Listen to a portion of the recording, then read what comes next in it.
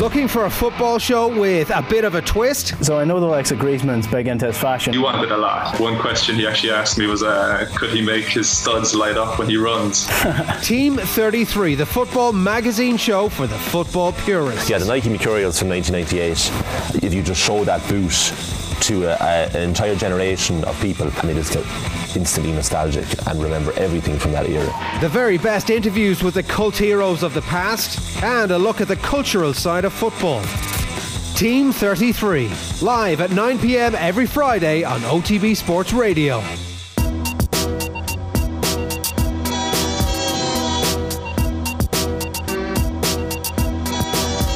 You're very welcome along to this week's edition of the Snap American Football On Off the Ball, of course, is brought to you with the Erlingus College Football Classic, Navy versus Notre Dame at the Aviva Stadium on August 29th. Check out collegefootballireland.com for game tickets and more. As ever, we've got Ronan and Cian with us. Gents, how are you both doing? Cian, I'll start with you. How are you getting on?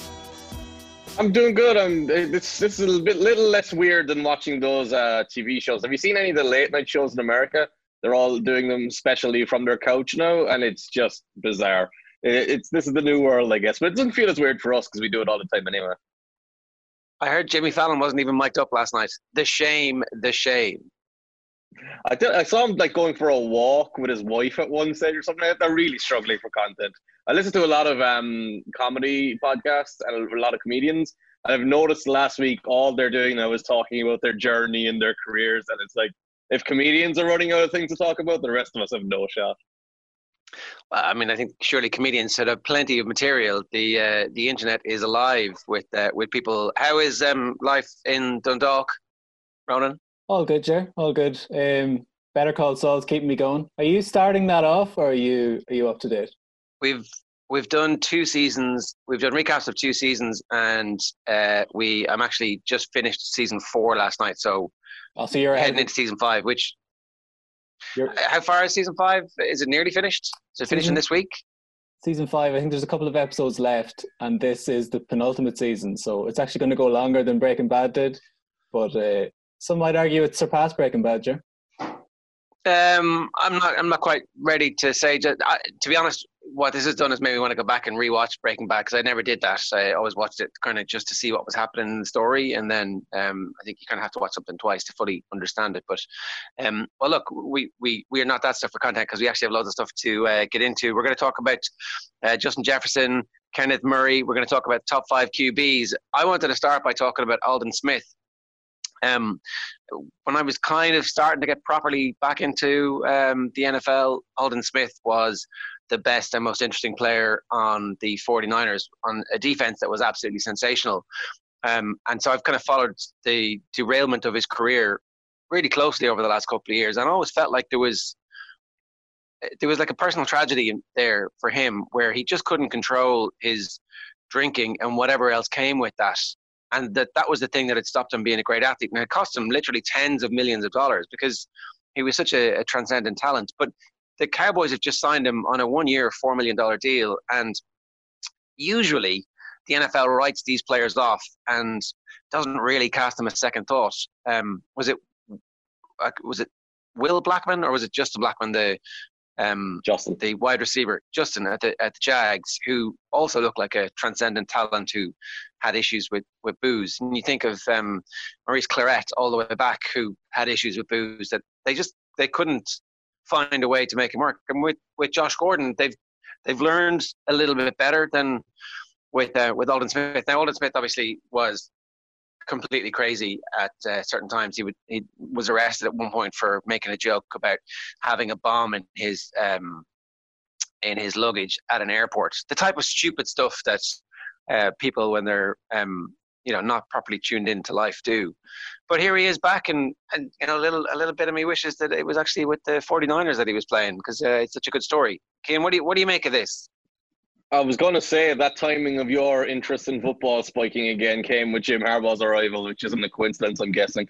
That 49ers team was freakishly good on defense with Justin Smith and Aldon Smith. Aldon Smith was one of those rookies who came in and he was so spectacularly talented, so spectacularly good physically, that he could play as a sub-package player at the time, which meant he was only playing probably 450 to 500 snaps in a season. which is half of what you get.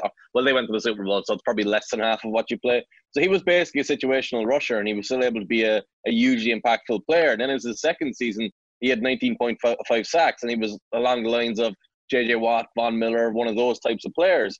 He could dominate any game he wanted to, just take it over completely. And like you say, from that point onwards, just problem after problem, incident after incident. And it's not just drinking, it's drinking and driving a lot of the time. It's been incidents in the house where there's been a weapons charge, a federal weapons charge.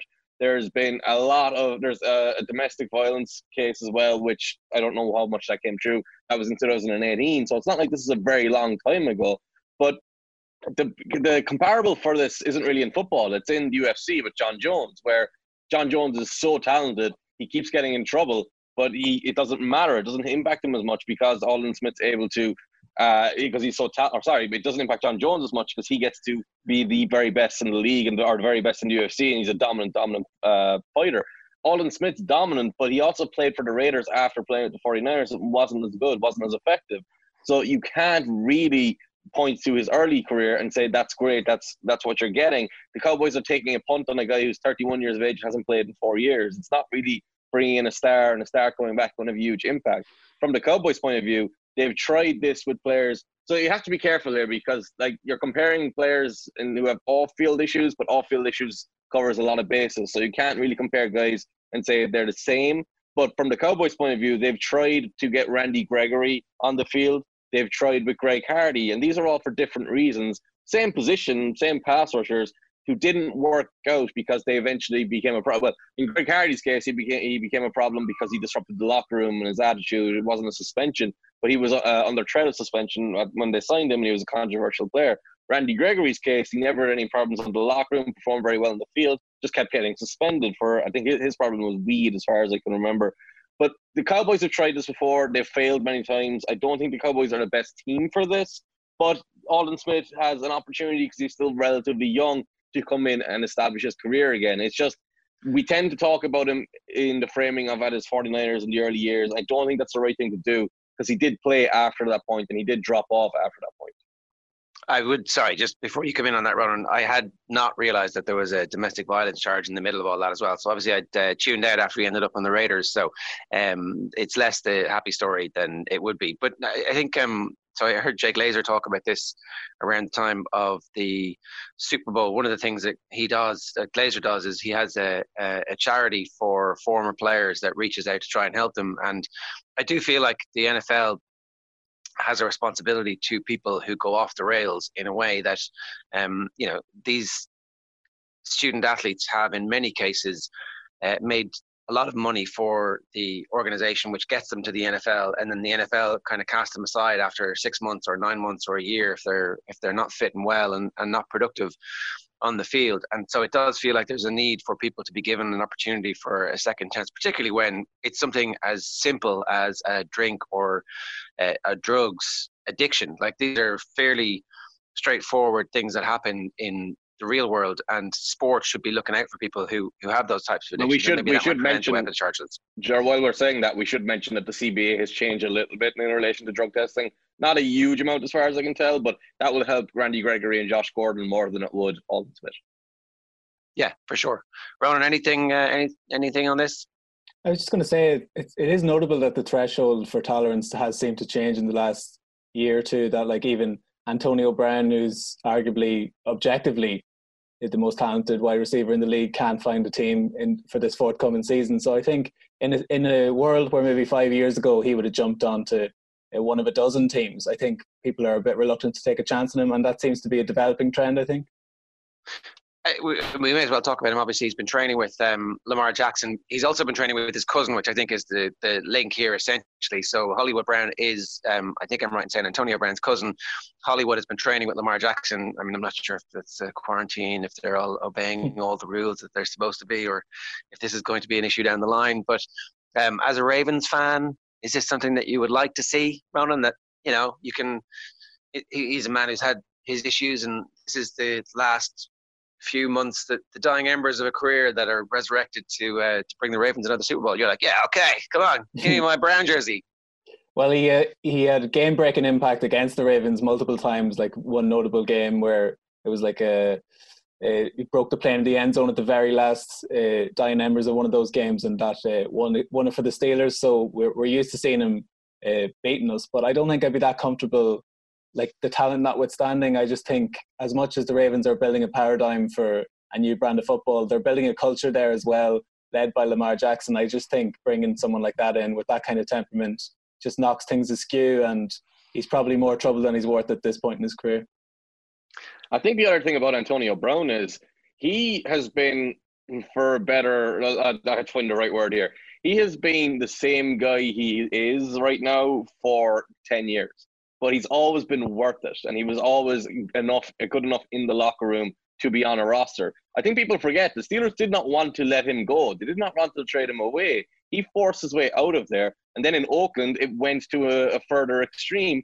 And then in New England, they wanted to keep him until there was accusations, and I'm not sure if there's a charge there, but there's accusations off the field, and they actually kept him for a week after that. So you have to recognize Antonio Brown isn't out of the league right now because no one wants him. Like, that's been one of these narratives. He's out of the league because he's disrupting locker rooms to the degree that it's not worth it from his talent point of view. The Ravens are the last team in the league that should be looking at that because they don't need him. Like, there are teams in the league who desperately need a wide receiver outside. If you bring Antonio Brown in there, sure, he gets along with his cousin, and Lamar's there, who's a really strong locker room presence by all accounts. But is that really worth the risk? Does John Harbaugh really want to deal with that? I don't think so. It's mad reading that Seth Wickersham piece, the second one, not the original Kraft, Belichick, Brady love triangle, but the one that came out a couple of weeks ago, which basically insinuated that the Brown Patriot saga was the straw that broke the camel's back for Brady, that he was looking around saying, we need this guy, and, you know, putting all the off-field stuff to one side. If you don't keep him, I'm not hanging around. So the fact that Brady's legacy in New England hinged on someone who's unhinged, I found quite bizarre, but, you know, such as life. And he wanted he wants the Buccaneers to sign him, but Bruce Arians basically said, no, we don't need him. We don't have the cap space for him. And that's telling, because Bruce Arians was, as far as I remember, the coach, or he was the wide receivers coach, maybe the offensive coordinator at the time, who developed Antonio Brown. And Bruce Arians is famous for developing wide receivers. He's gone through Emmanuel Sanders, Antonio Brown, Antonio Holmes, T.Y. Hilton, all sorts of top tier development receivers who've come from mid-round picks or late-round picks into actual quality starters. So he knows Antonio Brown's skill set and value better than anyone else. And even he said to Brady, look, we can't do this. He also turned Brashad Perryman from a bust into somebody who you could count on down the stretch last year for the last 3 or 4 games after his top 2 wide receivers had been injured. So he clearly knows what he's talking about, but also probably doesn't need the locker room disruption. Is there anybody, I mean, when you're saying the teams do need him, is actually a team like the Ravens not precisely the type of team that should be taking a risk on Antonio Brown? Because there's no risk to their locker room culture, really, because the locker room culture is so well established. You have the quarterback who is clearly the number one presence on the team, and so therefore the boss, and if he says this guy's okay, like the potential downside from the disruption is going to be far more serious somewhere where you don't have a winning culture, you don't have already established a core set of principles to guide everybody. If you put him in, say, if you put him in, say, somewhere like Houston, the Colts, Houston, like where there's new stuff happening. I mean, Houston, maybe you can see why it would work out because they've nothing else, and you'd have traded, you know, I mean, if you were Bill O'Brien, you might be thinking, need to take a little bit of the heat off myself here. So you sign him the week before the season starts, and you put him in the team the first week, and you hope that he hits the ground running. But there's room for that to be derailed. Whereas if you actually are a really strong environment already, then what's the big deal? You know, you've got a troublesome player, you bring him in. If it works. If it doesn't, there's actually, you've enough credit in the bank if you're Harbaugh at this point to go, I could take this risk. It's risk free. I think one of the big things we haven't mentioned here as well is there's a suspension hanging over his head. Apparently he will be suspended or put on an exempt list when he signs with somebody. He hasn't been yet because he doesn't need to be, but he's a free agent because it's an ongoing case, it's an ongoing issue, whatever the off-field stuff there is. I don't know the specific details of it, so that's why I'm not trying to speak on it. But the team that kind of fits that bill, actually, for me, and surprising you didn't mention them, is the 49ers, because they just lost Emmanuel Sanders. They're a team that's trying to take a step forward without changing the quarterback, because obviously they have their quarterback in established, and they've lost pieces from their defense. So they're going to have to try and offset that with more offensive explosion. You put Antonio Brown in that offense from a football point of view, it's an incredible fit because Deebo Samuel complements him very well. George Kittle's there as well, and he can run every single route Kyle Shannon asks him to run. But again, it just comes down to these off-field questions and this fit that they want, because the other part of this is Antonio Brown isn't going to sign for $4 million. He's not going to get that Jason Witten, Alden Smith deal. He wants $20 million or $12 million plus at least, because that's what he got in the Patriots. So I can't see him just going anywhere just to tag onto a roster, despite how desperate he is right now. Because I think he was trying to go to the combine and interview with teams, even, which kind of tells you where he's at a little bit. Yeah, okay. Just the point on the 49ers is I don't think that they believe their quarterback is well enough established to take all the crap that would come with Antonio Brown. So if Antonio Brown is sitting there brooding on the sideline, bitching about Jimmy Garoppolo, then suddenly the pressure is actually on Garoppolo. And I think that might be why they would stay actually, away another from great one, if you want to talk about locker rooms and guys who are quarterbacks who are good enough, the Packers didn't sign anyone except for Devin Funchess. So they desperately need a receiver. Yeah, I mean, that would also make a lot of sense. It was one of the ones I was thinking, how would that work out? Well, you do have a quarterback who has his resting bitch face is strong, and I wonder how that relationship would work out. But if he was to decide that you wanted him, the point about the suspension is a good one, but I mean, I'm sure you could find out exactly what that suspension is going to be by ringing the league's head office and having a conversation with Roger Goodell saying, what am I looking at here? Is it 2 games? Is it 3 games? Is it 7 games? What's going to happen? That's obviously parking the moral issue of signing somebody like that. But, as we've decided, the NFL, not so much about morality. It's about trying to get some value. There was a couple of players that you wanted to talk about in the upcoming draft. Jacob Fromm, Justin Jefferson, and Kenneth Murray. Where do you want to start here, Cian? Well, let's talk with Justin Jefferson since we're talking wide receivers. He's at that LSU team with Joe Burrow. And he was 2 years ago. He played on the outside and he struggled a little bit. He doesn't really use his upper body. He doesn't really have any physical strength, so he gets a little bit locked down when cornerbacks press him outside the numbers and they can push him towards the sideline. And then last year, during Burrow's big year, Jamar Chase came in and started outside and was incredibly good. He's the superstar in that offense more than Joe Burrow is, and that allowed Jefferson to be more on the inside. And they had another receiver there whose name escapes you right now. But Jefferson is extremely fast, extremely explosive, but he's mostly limited to the slot right now because he's not really refined technically. He's not really a precise route runner. So I think his upside, like he's 6'1", he's got all the measurables, but he doesn't play with that physicality. He doesn't show a physical frame either. He looks skinny. So I think he could be in that Jarvis Landry type of role where he's playing a lot of slot, or Keenan Allen is probably a better comparison because Keenan Allen can stretch the field. He's going to be a receiver who I suspect will drop a little bit compared to his projections because there are other guys in the draft who are just more physically talented and who have more upside. And after DK Metcalf last year, I think everyone's going to want that explosive guy who they think they can coach up even more than they usually do. The coaching up is the thing. So when you're saying somebody isn't a very refined route runner at this point in their career, how easy is it to become a refined route runner at 22, 23, 24?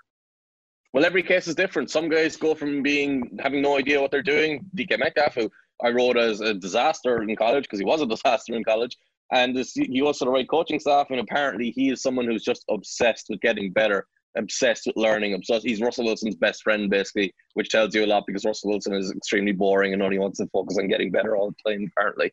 So DK Metcalf is a perfect example of a receiver who was great. Dorial Green-Beckham went to Tennessee years and years ago. Dorial Green-Beckham is as talented as any wide receiver who's ever come into the league, and he washed out pretty quickly, and the signs of him washing out pretty quickly were there for everyone to see. You could see he got traded to the Eagles. Before he got traded, about 2 weeks before that, I actually called that because it was so obvious the way he was playing. He wasn't fulfilling the offense or what the coaching staff at the time wanted from him, which made the trade obvious because when you've got a guy who's that physically talented, there's always going to be someone who wants him. From Jefferson's point of view, he has to learn how to release from the line, which is a big challenge because releasing from the line, it's basically all the highlight videos are guys stutter stepping and doing all these slow movements that makes the defender fall over. But that doesn't actually work in the NFL. In the NFL, you need to be able to do it in one movement and get out and get into your route because the play is going to last 2 or 3 seconds at most, and you have to run downfield and get through your route and be open in time for your quarterback to find you. So Jefferson has to figure that out, and now he's got to figure it out with a defensive back in the NFL who's going to be willing to stand on his face, punch his chest, grab his hand, run with him, and he's not scared of his speed. So playing in the slot helps you because in the slot you can go right, you can go left, or you can go downfield. You have more space to work in. So it's a bit like when you take Ryan Giggs off the wing and put him in central midfield. and suddenly he's like, whoa, there's loads of space in here. I used to have to work on the wing all the time. It's the same thing with wide receivers. If you're on the inside, it's a lot easier than if you're on the outside. Where's he going to go when you say he's going to fall a little bit? Where, like to the end of the first round, top of the second round? Is that what we're talking about? That seems to be the projection. Yeah, that seems to be the projection. I think if you were talking about the Colts high in the second round, or the Colts are high in the second round. They're around that area. You need to find the right fit, I think. Otherwise, you could take them to it or put them on a team where, like, one of the ones that disappointed me in recent years was Calvin Ridley. And Calvin Ridley had a great rookie season, regressed a little bit in the second season. But when he went to Atlanta, it felt like it wasn't the greatest fit in the world because Mohamed Sanu was there. Obviously, he plays in the slot a lot, and Julio Jones was there. I feel like if he had gone and was allowed to develop a little bit and become more of a slot guy starting off, he would have developed more as a receiver. Instead, he played outside a lot more, and then he had to be just an outside receiver all the time and struggled a lot in his second year. So if he can wind up in a place where he can be a slot receiver full-time from the start and just be a slot receiver, he doesn't have to go outside. Some coaching staffs will tell you a receiver has to go outside and play outside. They have to have some ability. But some coaching staffs will tell you our best receivers have to be able to play outside, and that's just not the way it is anymore. That's kind of an old-fashioned style of thinking. I think Sean Payton probably deserves a lot of credit for changing that, or maybe the Packers and Mike McCarthy too, because Greg Jennings went inside. But I remember when Jimmy Graham was playing in the slot, and there was all that debate about is he a tight end or is he a wide receiver. Most of his snaps came in the slot, and it was perfect for his specific skill set. And he's a bigger player. He's not these short, small guy like that Wes Welker type that everyone thought played in the slot. Once he went on the inside, it opened up this new idea, or this new philosophy of football where bigger guys could play inside, and Marquise Colston was inside all the time, and Calvin Johnson, when he played, would play on the inside, and was a complete mismatch nightmare there. So Michael Thomas is doing it now as another Saints receiver. So I think there's there's a possibility of him having a long career and a very effective career. I just don't think he has the superstar talent that some of the other guys in the draft do. Okay, let's talk about Kenneth Murray, because he is a linebacker. What's his skill set, and how high is he going to be drafted, Cian? He claims to be a linebacker, but he's very small, and he looks more like a safety, similar to Isaiah Simmons, who's going in the top 10. Doesn't really have a clearly identified position, doesn't really have a skill set where he fits into a defense straight away. There's a lot of question marks. He for someone his size, he has to be better at diagnosing what's happening in front of him. A good example of where he's at right now is he has the physical ability to shut down any screen. But when you watch his tape, he takes the wrong angle to the ball. So let's say the running back is going out to the right and he's got two blockers in front of him, and the two blockers are running to the outside, and he has to run over the top of them to contain it and stay on the outside. He will always try and undercut that and run behind the running back and catch the running back from behind, which makes it easy for the lineman to just turn around and smack him while the running back is running away, and there's huge space. It's little things like that he has to learn, and there's a lot there that he has to learn. So he's a bit of a project player as well. He's got physical talent. He's got an ability to close on players very well, but his lack of size hurts him as a tackler too. So I think if he winds up somewhere like Mike Zimmer or someone like that, who can develop him and teach him very quickly, or with Bill Belichick or something like that, and that's kind of the range we're talking about, end of the first round, mid-first round, top of the second round, you could see him become a very good player. If he winds up like with a bad coaching staff or with a team that's just not capable of developing players very well, you could see him wash out pretty quickly as well. He could become the next Dion Buchanan. Okay.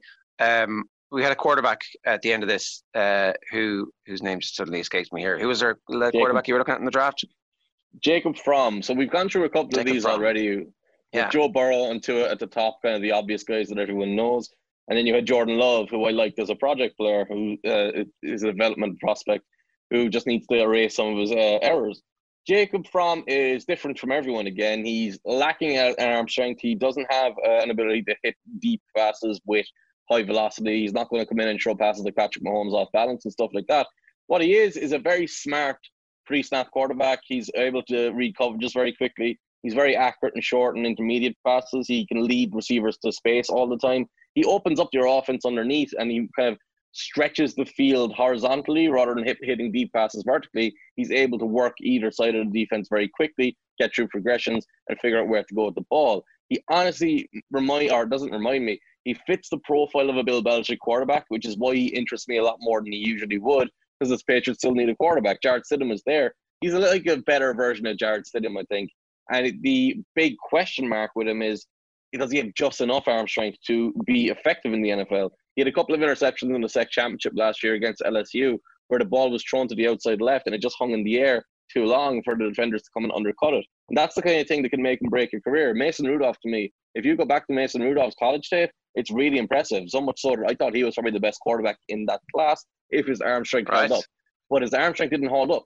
So that's a threshold. That's a tiny, tiny difference between I can hit this window in this throw and this play all the time, or I'm going to leave the ball there to be intercepted or tipped away. So it's tiny margins when you don't have enough arm strength. And that's the question mark for Jacob Fromm. And we can't tell right now until he actually gets to the NFL how good he's going to be or how effective he can be until we see him throw against NFL defensive backs. Okay, let's move on because we did want to talk about the top 5 QBs in the NFL at the moment, and I think we can all agree there's a consensus number one, right? There is a consensus number one quarterback in the NFL at the moment, and that's the reigning Super Bowl MVP and the quarterback of the Kansas City Chiefs. He is Cian. He is definitely the best quarterback in football at the moment, right? Outside of Baltimore, sure. So. Are you? Is even the Ravens fan making the case that Lamar Jackson is the best QB in football at the moment? No, it's such a crazy situation that the second unanimous MVP in the history of the league can't even be considered the number one quarterback in the country, because it clearly is Patrick Mahomes, and I think that was borne out in the Super Bowl. Even though it wasn't his best game, he's hung in there and pulled out several playoff wins, not least a Super Bowl win, in a way that Jackson just hasn't. Granted, most recent playoff loss for Lamar was definitely not down to him. The team sort of folded around him. But I think until such a time that he can meet those heights in a postseason game, you have to give the nod to Mahomes. Well, here's my thing, all right? Patrick Mahomes was the best quarterback in the NFL 12 months ago. And Patrick Mahomes' team lost in the AFC Championship game 12 months ago. And it did not stop any of us from saying that Patrick Mahomes is the best quarterback in the NFL 12 months ago. So I don't understand this idea that Lamar Jackson doesn't get to be called the best quarterback in the NFL because they lost that playoff game, and playoff game where he threw for 500 yards and was outstanding overall. I thought when you go back and review the actual tape, a lot of drops in there, a lot of bad calls in there coaching-wise, and a lot of unlucky plays, to be honest.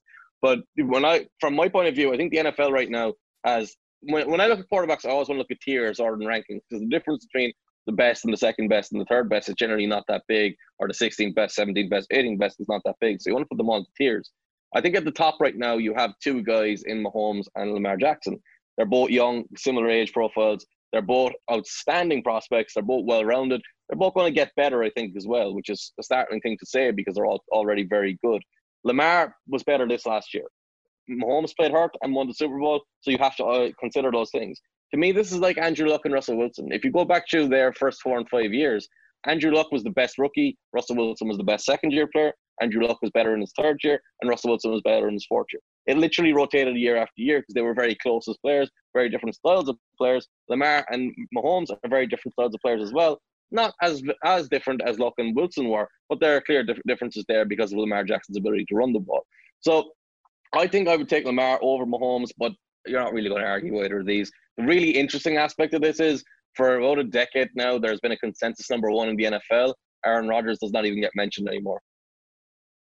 Yeah, well, where is Aaron Rodgers on your list? So we asked you to compile a top 5. I have Russell Wilson 3 at the moment. That's so my number 1 is Mahomes, number 2 is Lamar, and Russell Wilson is number 3 for me.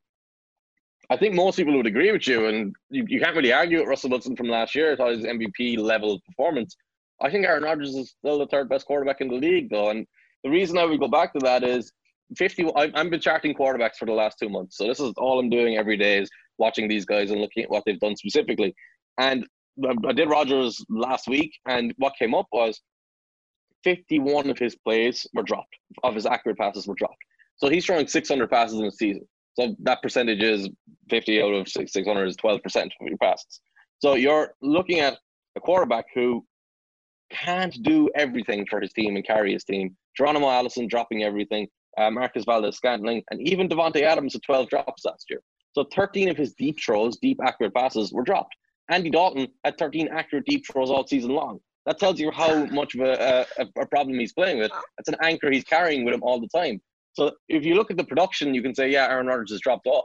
When you go to the actual performance, he's still this superstar player. The problem is you're rotating his wide receivers from Packers, practice squad, free agency, retired. They're not going and playing and excelling everywhere else. they haven't had a good receiving core since that last Super Bowl that they won. I think it was 2012, when they had Jordy Nelson, Randall Cobb, Greg Jennings, Donald Driver, and ironically, they could go 5 deep. Now they go 1 deep.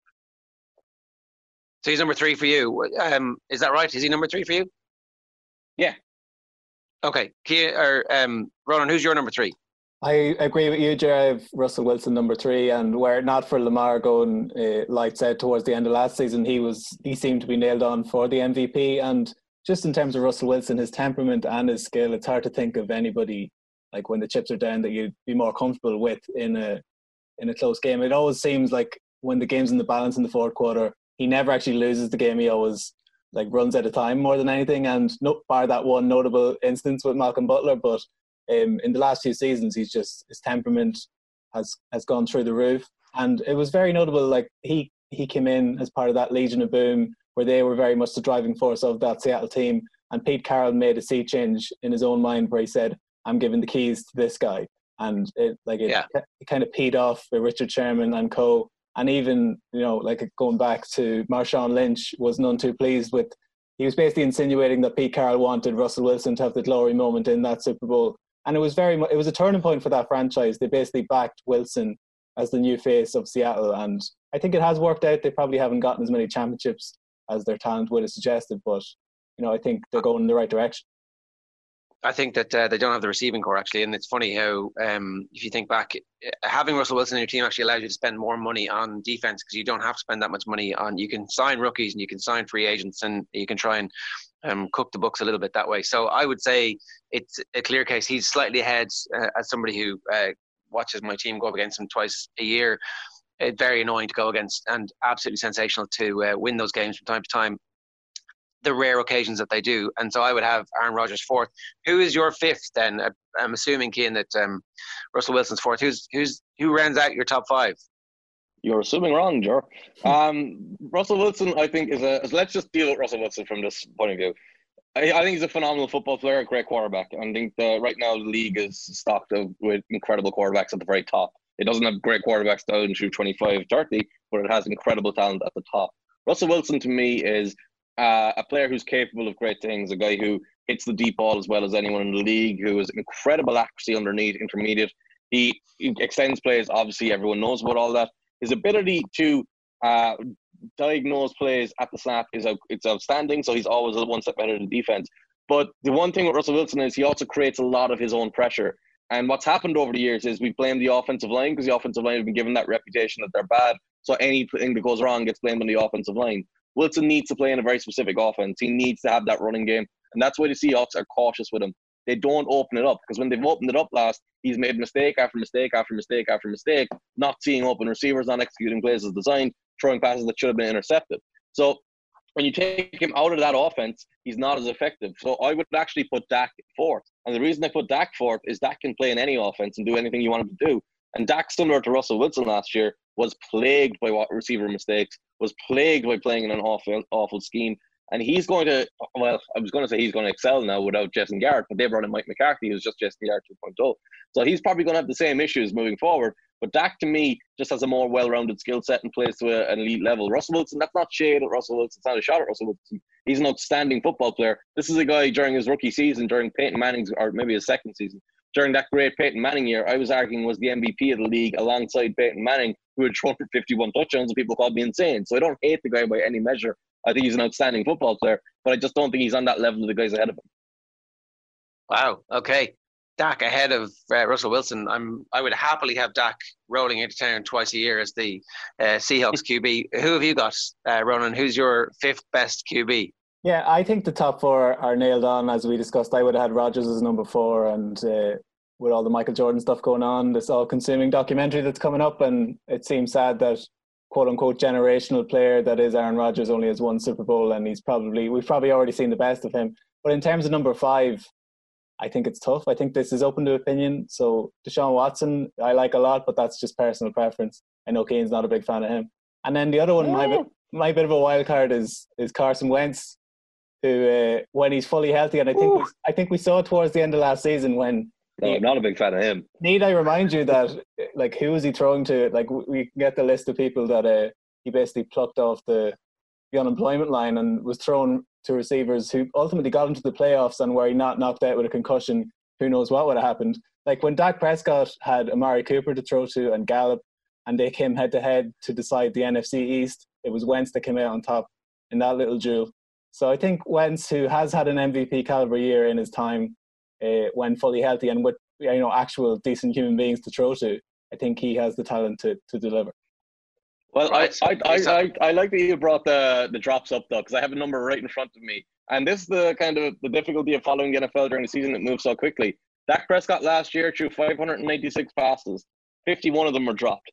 Carson Wentz threw 611, 28 of them were dropped. I think people overstate the receiver issue there. But the one thing I do want to jump back on is Deshaun Watson. I don't hate Deshaun Watson at all. I don't dislike Deshaun Watson at all, but I do think he's a great example of someone who developed from being really inconsistent mid-tier quarterback to an above-average quarterback to now someone who's a kind of pressing for the top tier.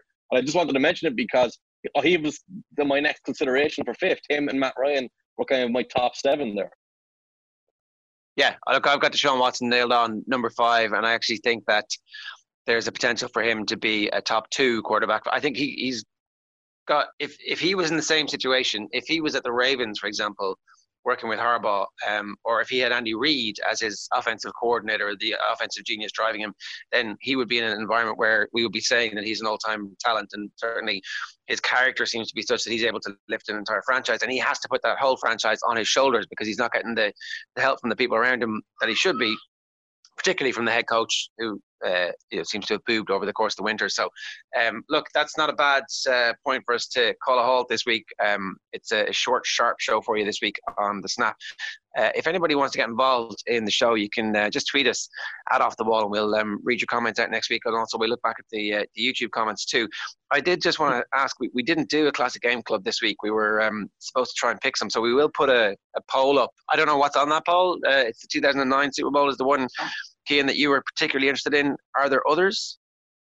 No, I just love the fact you opened and suggested comments after we ranked quarterbacks. I think you don't realize how this works. You're not going to need to encourage people to comment.